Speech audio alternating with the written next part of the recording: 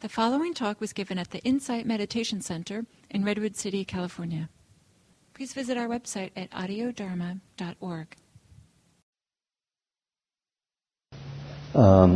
It's very nice to be here. I get to come down here. I live in Berkeley, so I get to come down here a few times a year. Seems to be in the spring that I start showing up. So nice to be back.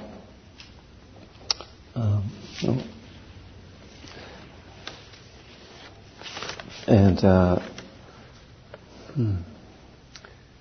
I chose a topic tonight which I'm not sure it falls into any traditional Dharma talk,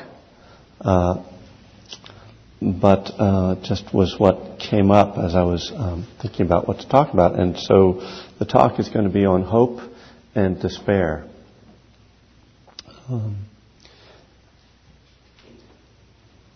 These are two,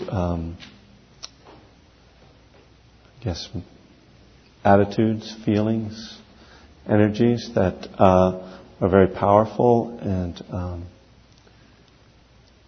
particularly this word hope is in the air a bit in our culture. And typically in the Buddhist world, hope is considered to be a kind of delusion. And I believe I don't know if I've read it or if someone told me about it, but that Pema Chodron actually kind of had a piece on that, talking about the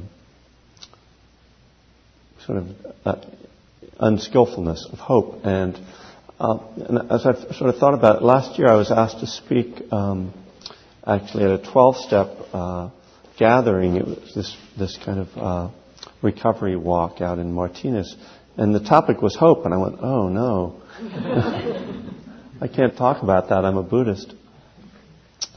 So as I thought about it, I realized that there were two different definitions of the word that. And I think that one of them, I think the definition that Pema was talking about is the idea of hoping for something. So it's kind of the verb to hope. That is wishing that something would happen, but not really taking part in doing anything to make that happen.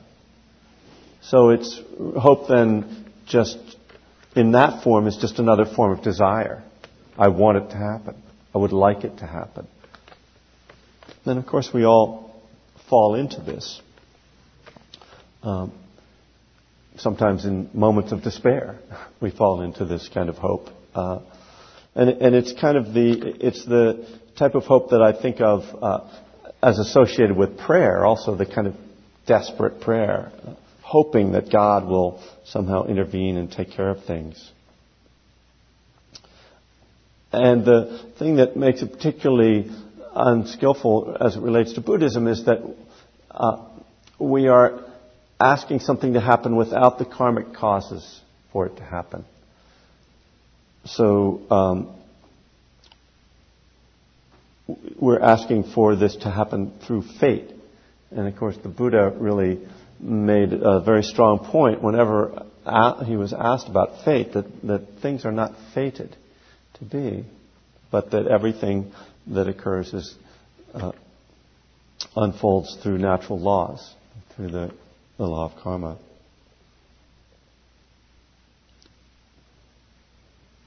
But there's another kind of hope, and this is what I realized, fortunately, before I spoke to this recovery group, that the other kind of hope is the hope that things can change. And this is actually fundamental to Buddhist teachings.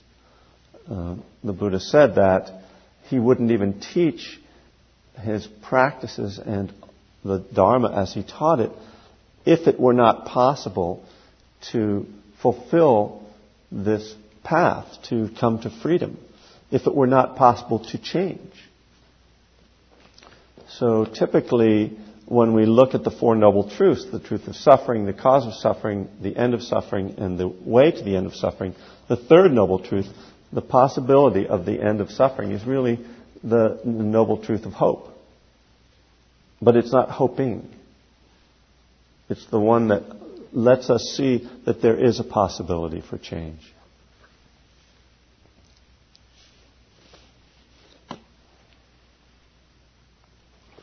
Now, despair, one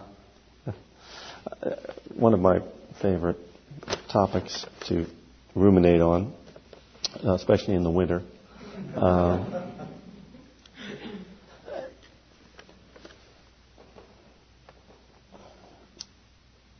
Despair is also it's the opposite of hoping. It's not believing in the possibility of change. It's believing that we are stuck in this place, or I am stuck in this place with no possibility of change or growth. I'm going to suffer like this forever. And this is again an expression of what in Buddhism we would call ignorance or delusion. It's not recognizing that everything is constantly changing. Not only is everything constantly changing, but that through our own intention and through our own actions, we can move things in a positive direction or in a skillful direction in a way that we would like them to be. Nonetheless, it's somewhat understandable, certainly in life itself, but particularly when we look at a spiritual path, to see that there are moments when this kind of despair can come over us. So one of the qualities or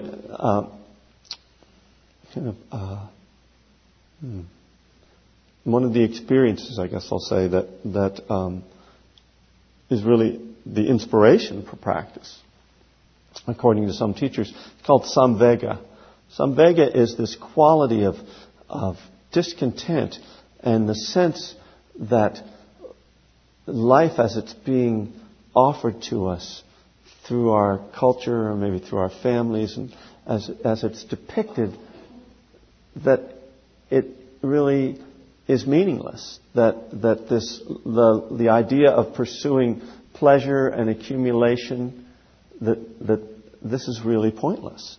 And it's really this experience of samvega is actually quite common for teenagers, and I know it was an experience I had, and I think it's one in which when people are waking up to the world and starting to look at the world with the fresh eyes that young people do, they often have this experience of seeing the hypocrisy and the shallowness of what's being presented as life in our culture. So in that experience, which is actually an experience of wisdom, it is possible to get stuck.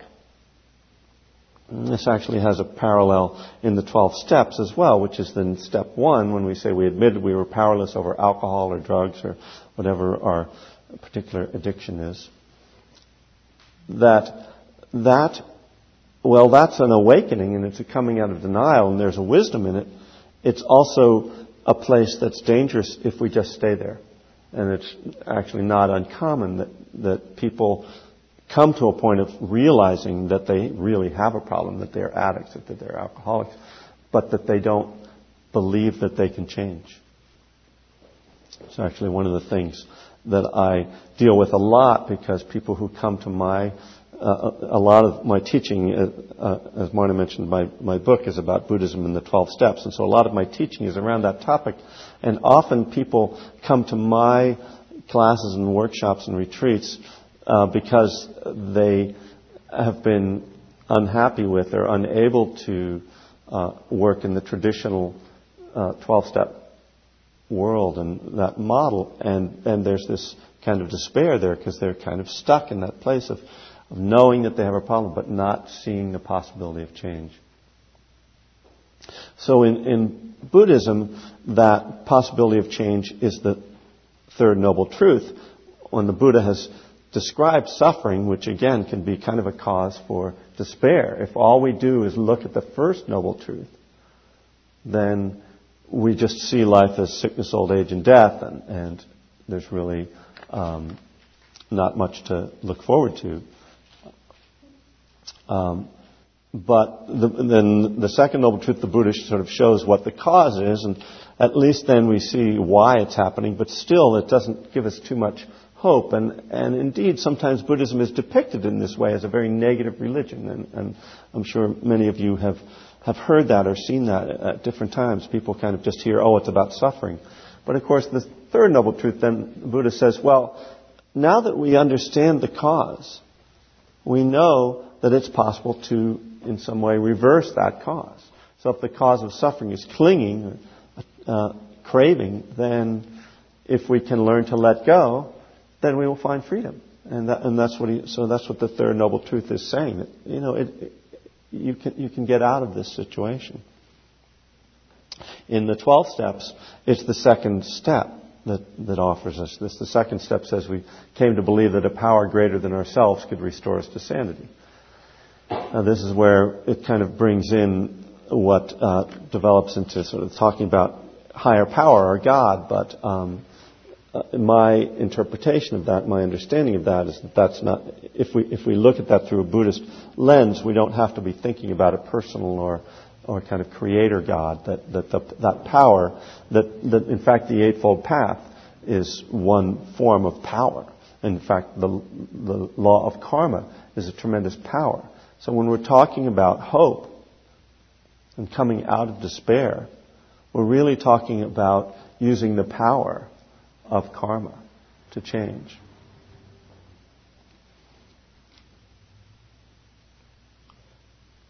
In practice, it's really not uncommon for people to fall into this despair in subtle ways. I think probably most of us have had moments where we thought, I'm not getting anywhere, or I'm no good at this. Many people I hear say, especially in the beginning of practice, I just think too much, and I'm just really not made to be a meditator. Of course, my response when someone says they think too much is to say, so you're saying that I don't think very much? That's why I'm a good meditator? Are you calling me stupid? Yeah. But this idea, and it's very typical for us to at least to judge ourselves. Oh, what's wrong with me? And to not see that of course, we can change. Of course, we can learn this, just as with any other skill. It just takes practice. But I think this is a very common human condition. The delusion that things will continue to be the way they are right now is a very stubborn human tendency. Whatever your mood is, there's a tendency to think that's the way it's going to be. However your life is, you might know that, someday I'll lose this job. Someday my kids will grow up. But what's really in close, how we're really acting and believing moment to moment, very often is that things will stay the way they are. And this is, of course, a fundamental delusion.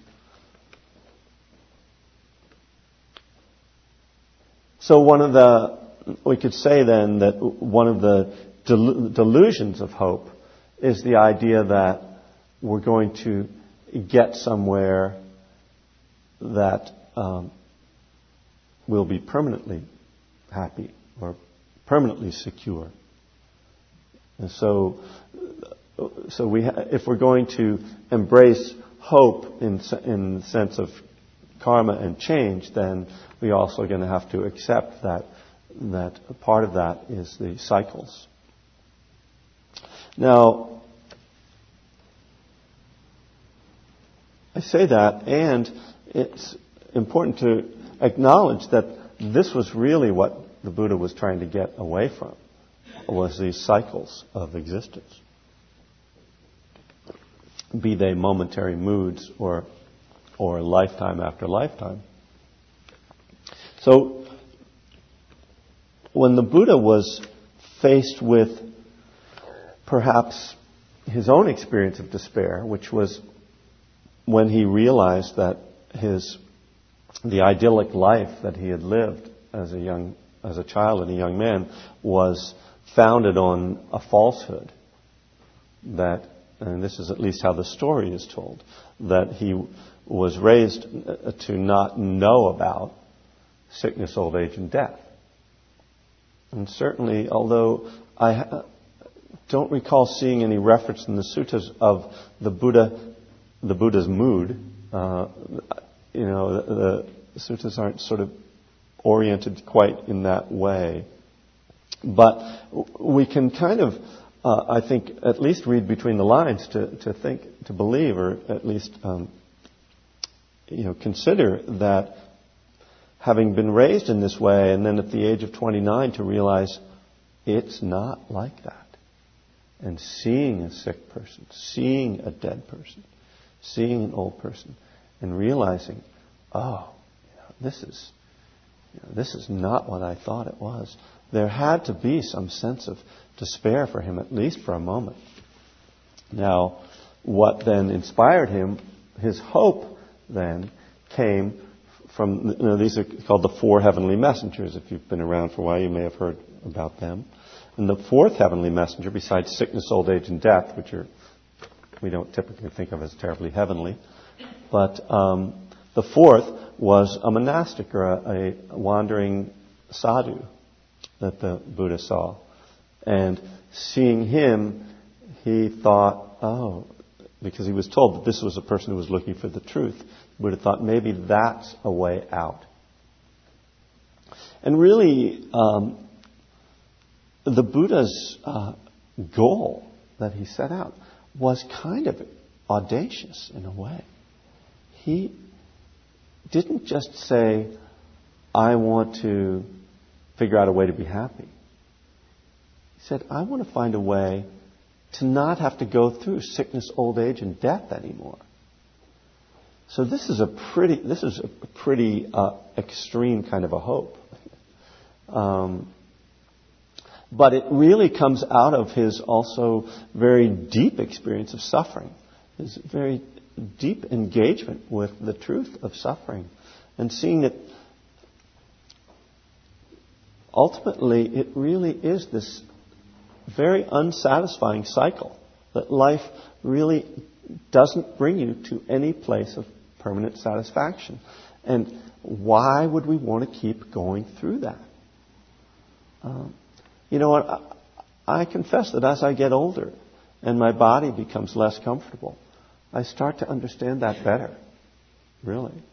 One of the things that the Buddha talks about is the misery of old age. And so on the night of his enlightenment, he had this amazing kind of experience of being able to go back and see all of his own lifetimes, lifetime after lifetime, and see himself being born, aging, and dying over and over and over. And he's just like, this is just, it's really not worth it. Which is very un-American in a way, I mean, we're all about life, it's so great. You can have it all. And certainly, even the way Buddhism is presented in the West, at least, isn't really saying a whole lot, isn't really emphasizing this. But if we're going to be really at least honest about where the founder of this tradition was coming from, I think it's important to look at that. But his then hope was that he could transcend all of that he could come to this place where he would not be born again. The sutta on loving kindness, the Metta Sutta, a beautiful sutta. I'm sure many of you have chanted it here, and has beautiful lines about radiating kindness over the entire world, spreading upwards to the skies and outwards to the depths and downwards to the depths. And one of my favorite lines, even as a mother protects with her life her child, her only child, so with a boundless heart should one cherish all living beings. Very loving, beautiful sutta. The last line of the sutta says that if you do all this stuff and you practice really sincerely and do a really good job, you will not be born again into this world. Doesn't sound like, is that what love is supposed to bring us to? Not being born again into this world? My goodness. And it really it stands out very distinctly. If you've ever chanted the sutta, its tone, it's almost shocking to come at that moment.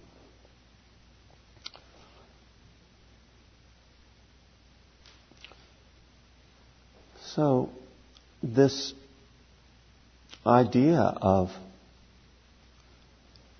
really letting go, deeply letting go, I think is what this teaching is leading to. We could say, another way of understanding the third noble truth is to say that because the second noble truth says that clinging is the cause of suffering, the third noble truth says, if I can let go, I will be free.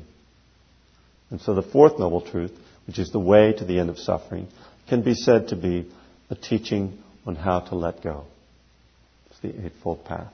So each of those elements is part of what teaches us to let go.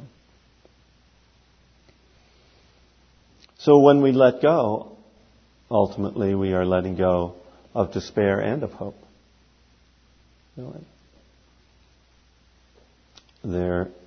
Because this has to come, both of these have to come to an end for us to end our experience of cycling through samsara. So that's all I have to say right now on that topic. And so I've left enough time if people want to make any comments or questions or anything else. And actually I'm open to anything you might want to bring up, even if it doesn't relate directly to that topic. Thank you.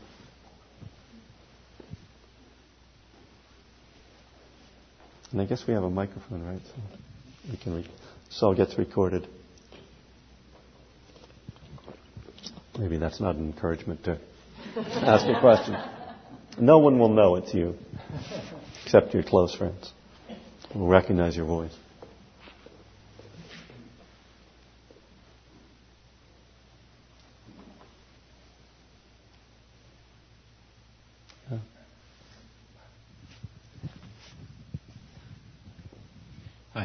Hi. I'm struck by how infrequently I consider the notion of hope as it applies to Buddhism. I don't necessarily consider myself a practicing Buddhist, but is there a place somewhere between hope and despair, maybe, that one can exist? How much importance would you put on hope in the practice? Yeah, thank you. Well, one of the things that we can say about hope and despair is that they're both not about this present moment, largely. I mean, we kind of are despairing in the present moment, but mostly we're despairing because we don't think it's going to change, I think. And our hope is certainly about hoping that this is going to change. So in that regard, they're not. I don't recommend despair at any time. And hope, but if it happens to arrive, I think the hope, in terms as I've talked about it, is a useful antidote, at least, or hopefully an antidote. Start getting into trouble now. But I would agree that in terms of I don't even know if I'd say ideally, but not even necessarily ideally, that practice is not about either. Practice is about being here in the present moment. And in a sense, hope and despair are kind of balancing things that when either one is emphasized, maybe we're out of balance in some way. So equanimity is the place that I would say we're looking to arrive at in some sense. I mean, this is really the quality that the Buddha in some ways holds above all others. So that's the place, I think, to answer your question. That's where I think we're really working to be. That's the place which is neither hoping nor despairing. That is just present with what is and accepting of what is. Yeah. Thank you. Yeah, thanks.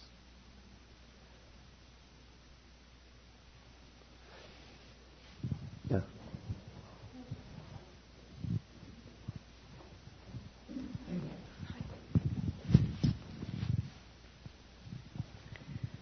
Despair, yeah. Yesterday actually, I had a situation of where I was in despair. And I had this sudden,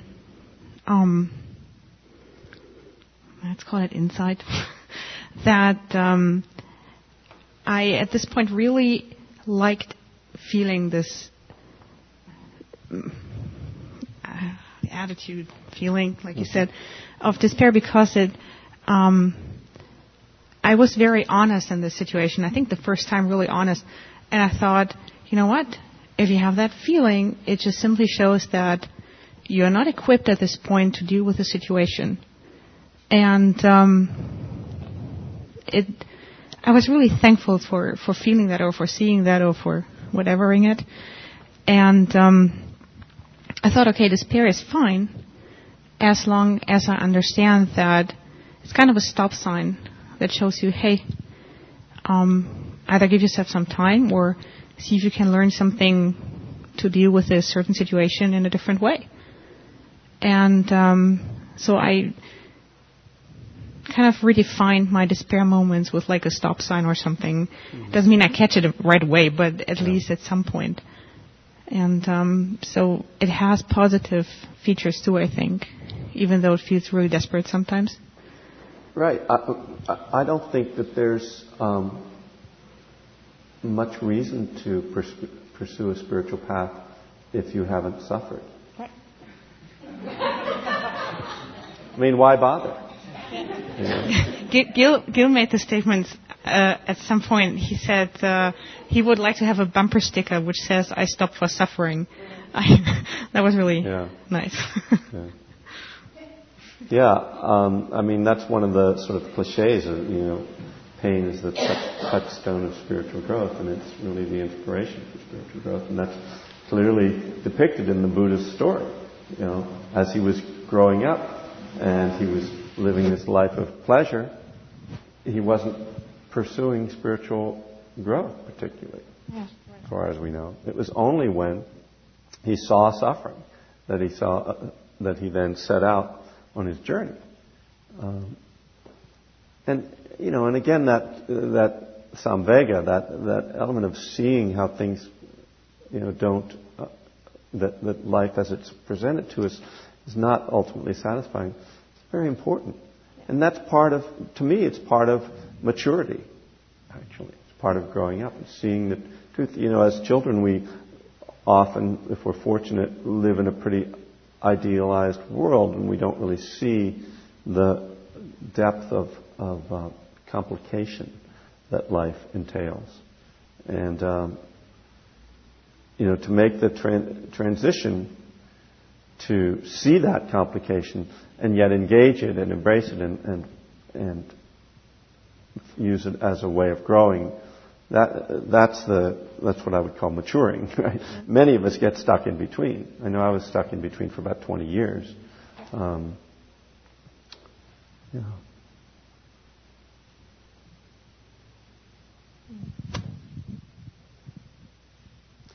One of the things that occurs to me as well in terms of these things that I've talked about this evening,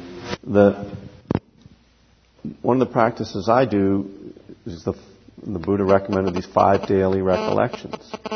And it's, since the Buddha recommended recollecting these things every day, I figured I'll try that. I do it. And so, the 5 daily recollections are to remember sickness, old age, death, and change, the first 4.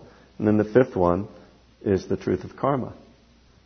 So we could say that the first 4 are these kind of breaking us down and breaking through our illusions about life. And then the 4th one is the corrective. There's all these problems, but there is this law of karma. And if you harmonize with it, if you live in harmony with it, then there's a possibility of change. But not unless you do that. You're not going to have any kind of freedom if you don't really work in this way and live in harmony with the law of karma. The other thing that I've found through doing that contemplation, because it can be something that's troubling if your heart is not feeling strong, and you start contemplating your own mortality and the inevitability of decay of your body. There can be this kind of sinking feeling, but one of the things I've seen through it is that one of the reasons I think the Buddha recommended contemplating this every day also is to undermine our attachment to our life, to our body, and to our life, and to ourselves. So, if letting go of ego and identity is one of the critical forms of letting go that have to happen for us to reach freedom, then this might be one of the kind of tough love ways that the Buddha suggests that to us, or encourages us to keep looking at, like, this is not it. This will not bring you satisfaction. You are not this. So that eventually you kind of go, okay, fine. What do I do?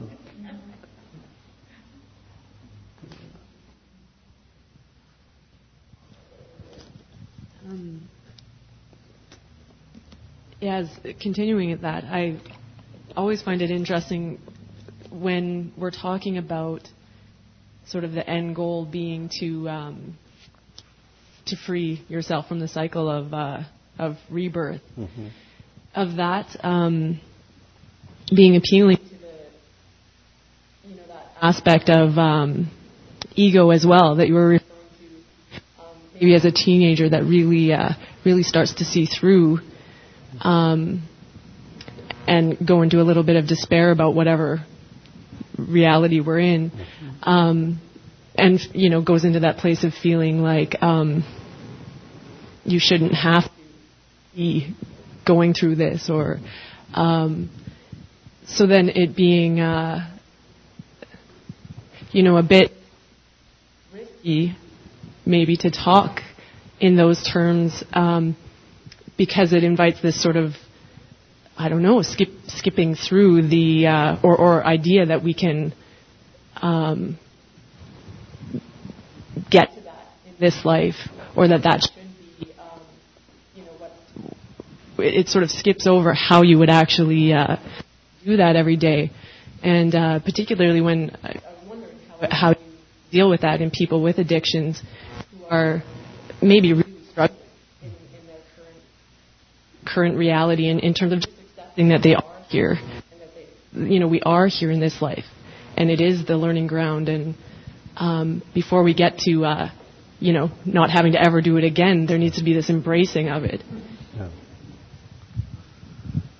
Yeah. Well, one of the 3 forms of desire that the Buddha talks about as the causes of suffering. One of them is the desire to not be. So this is kind of the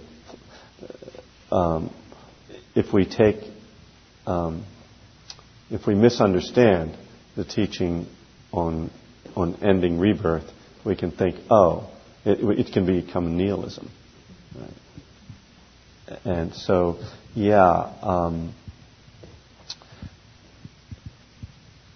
so one of the things I guess I would emphasize then is that the Buddha talks about suffering and the end of suffering. And that the end of suffering is happiness. It's one way of defining the end of suffering. And, in terms of how I would teach it, I think it's really important to teach to what people can hear. And to present what's useful for people. People who are in a place already of nihilism don't need to hear that about this kind of teaching, because it's easily going to be misunderstood.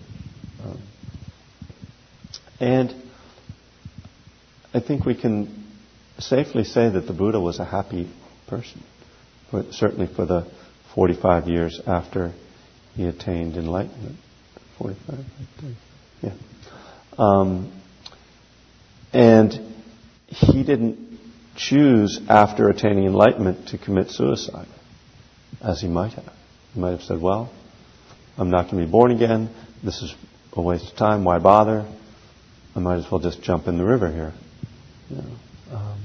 But he saw that although there isn't ultimate satisfaction to be gained from this life, that there can be value in it, and the value that he found pretty clearly was in serving others, trying to help other people to be free from suffering, which is really a core value of Buddhism, and also a core value of the 12 steps. There's the 12 steps as we tried to help other alcoholics and addicts.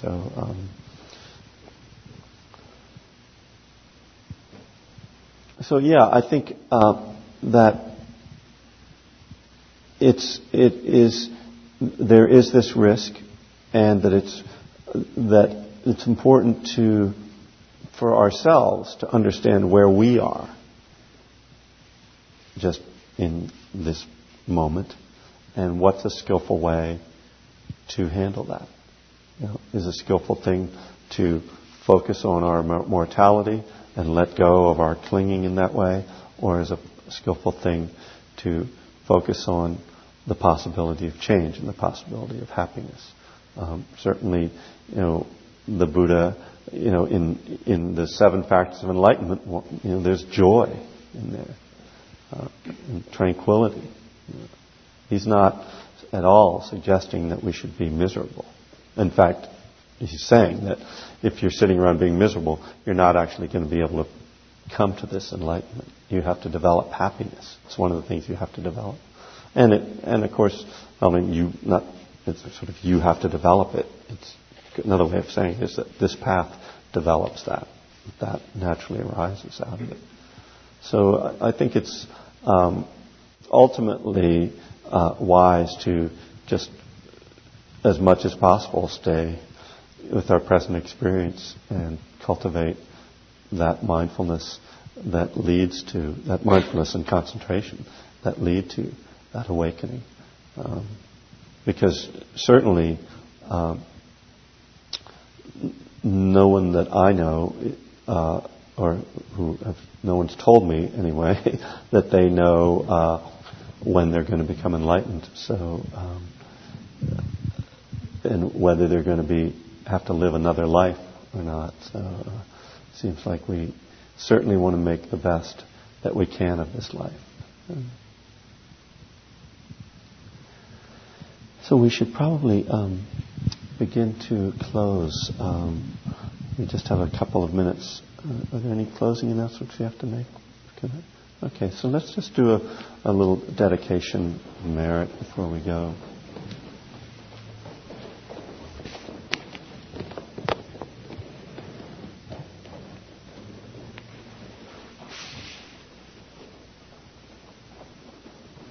So just coming into your body again.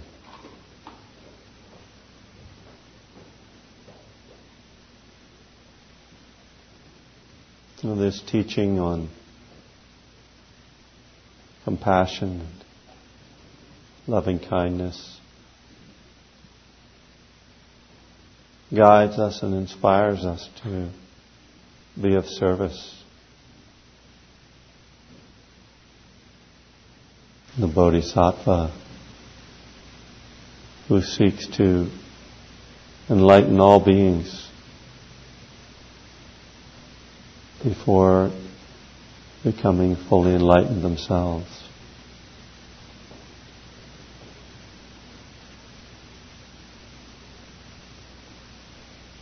Sometimes these ideals can seem quite lofty and unattainable.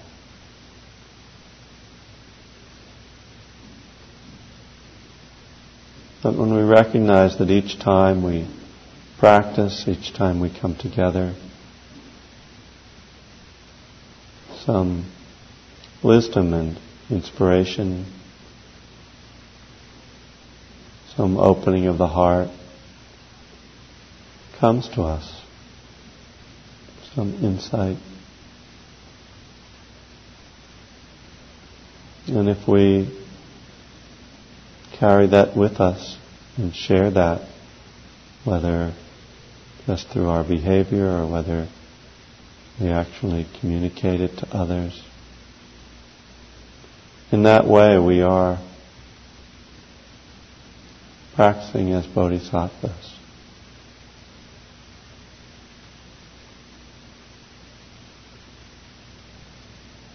So may the efforts of our practice together tonight be of benefit to all beings.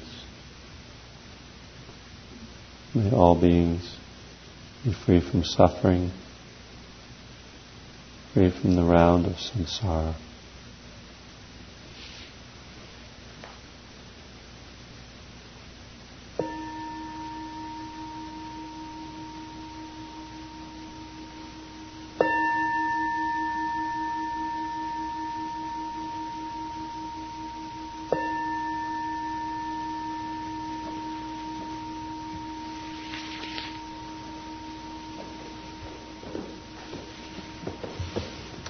Thank you very much.